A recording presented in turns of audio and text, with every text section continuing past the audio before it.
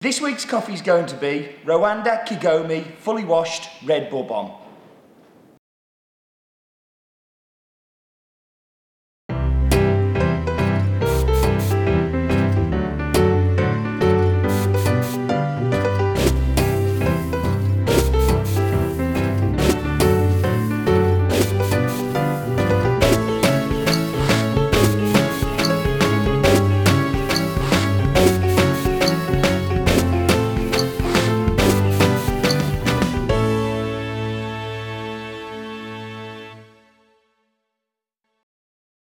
Hello everybody and welcome to In My Mug, episode 159. I'm your host, Stephen Layton, and as I said, this week's going to be all about the Rwanda Kigoma fully washed Red Bourbon. So, a Rwandan coffee, which is exciting. This coffee comes from one of the 14 districts that make up the Hoi region in Rwanda. Rwanda is made up of 30 districts, and within Hoi there are 14 regions, Kigoma being one of them. And while I was on my Ethiopia trip last week, have I mentioned I went to Ethiopia? I got a bit obsessed about maps. I've kind of bought a whole heap of maps. So hopefully now I'm showing you stuff as we speak, kind of give you an idea of where this coffee is grown. If you like the map stuff, you need to let me know because it's a lot of extra work. But if it's worth it, then I will continue to do it. So do let me know. So, we should say a little bit about Rwanda first of all. Officially called the Republic of Rwanda, is bordered by Uganda, Tanzania, Burundi, and the Democratic Republic of the Congo. Rwanda has a population of 11 million people and is one of the densest populated countries in Africa. I think for a small country, it really punches above its weight in the coffee world. And it's a country that's kind of really improved on quality in recent years. If you go back to 1994, when the genocide was happening in Rwanda, where nearly 1 million people lost their lives, it's a country that has really picked itself up. I remember when I visited Rwanda, kind of sitting down with people and talking about it. It's incredibly powerful and an incredibly sad time, but they've really kind of taken life on from there. So the coffee anyway, this is a fully washed Red Bourbon, as I said, from Kigoma. This is a coffee that when I cupped it, it was a big surprise. It was a sample out the blue from someone that we don't normally buy coffee from, and I instantly loved it.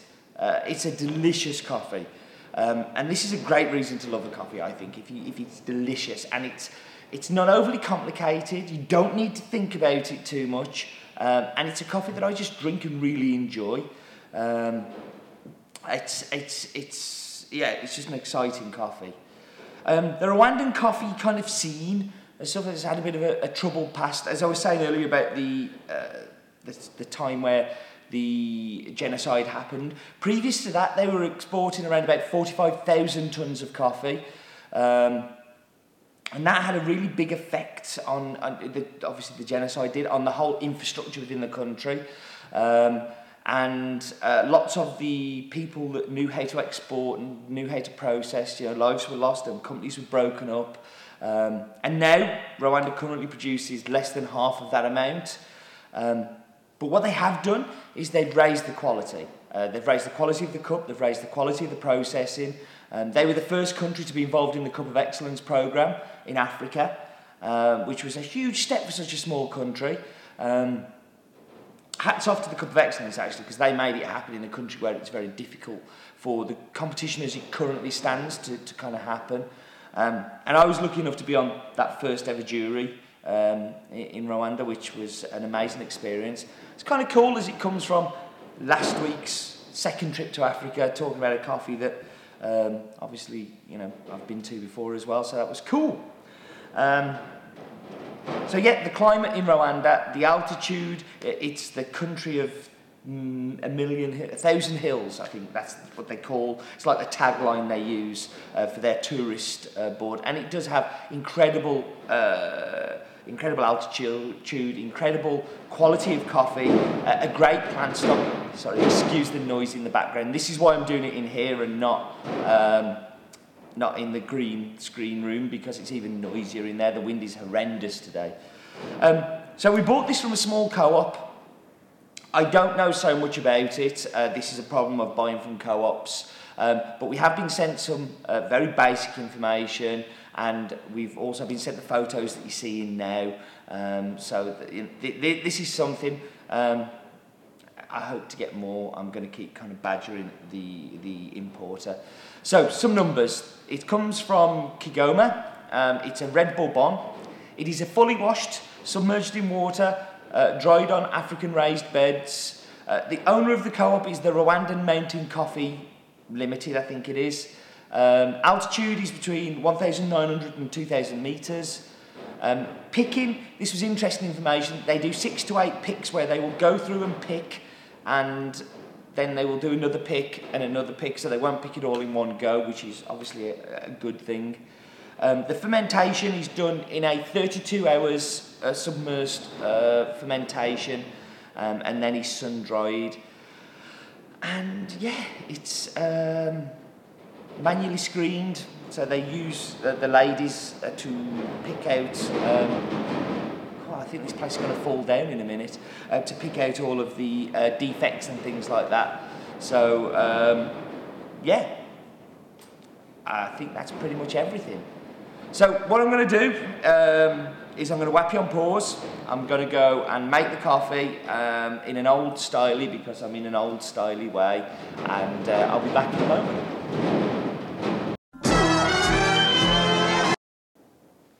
Okay, so I'm back. I'm going to dive straight into the espresso.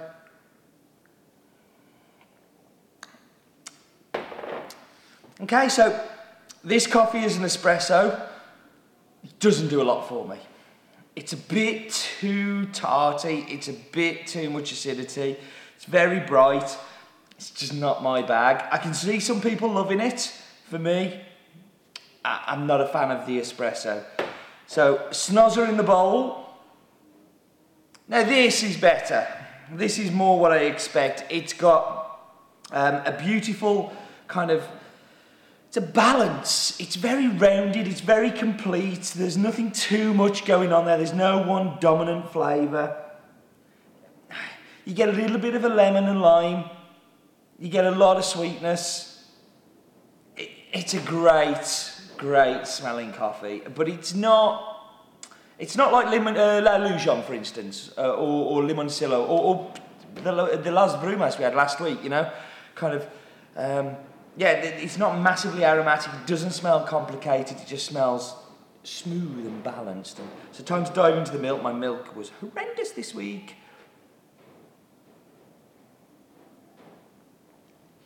But the coffee makes up for it, the coffee kind of cuts through. You do get that acidity kind of working its way through there. It comes through the milk quite well. I prefer it to milk than I do as the espresso. So, it's that time again. Which way will the Wheel of Death come out of here? It's going to come one way. I think it might be that way. So this week's Wheel of Death is going to be Eva Solo. So, the Eva Solo that I have hidden down here is a brew method that we've done on the Wheel of Death before. There will be others. As I said, it's random, and it just came out that this is up again. It does give me a great chance to tell you to go and look at our Eva Solo brew guide again, because I am very proud of that one. I couldn't find any brew guides on Eva Solo on the internet, so it was great to chuck one out there. I'm sure there are others. There's no need to send them to me, but I was really pleased with this one. And the mug I'm going to use this week, these were we ordered our cappuccino cups. And we asked for some in white as a one-off print run, and they did them very kindly for us. But for some reason, we ended up with some of these as well, and we were going to send them back. And I said to Dal, no, we could use these for brewed coffee. And I actually think they might be quite a nice size for brewed coffee, and I think they look beautiful. No plans to sell them, but yeah, it's a pretty nice cup. So that's my timer for the Eva Solos we poured. You see how I was padding then and filling out.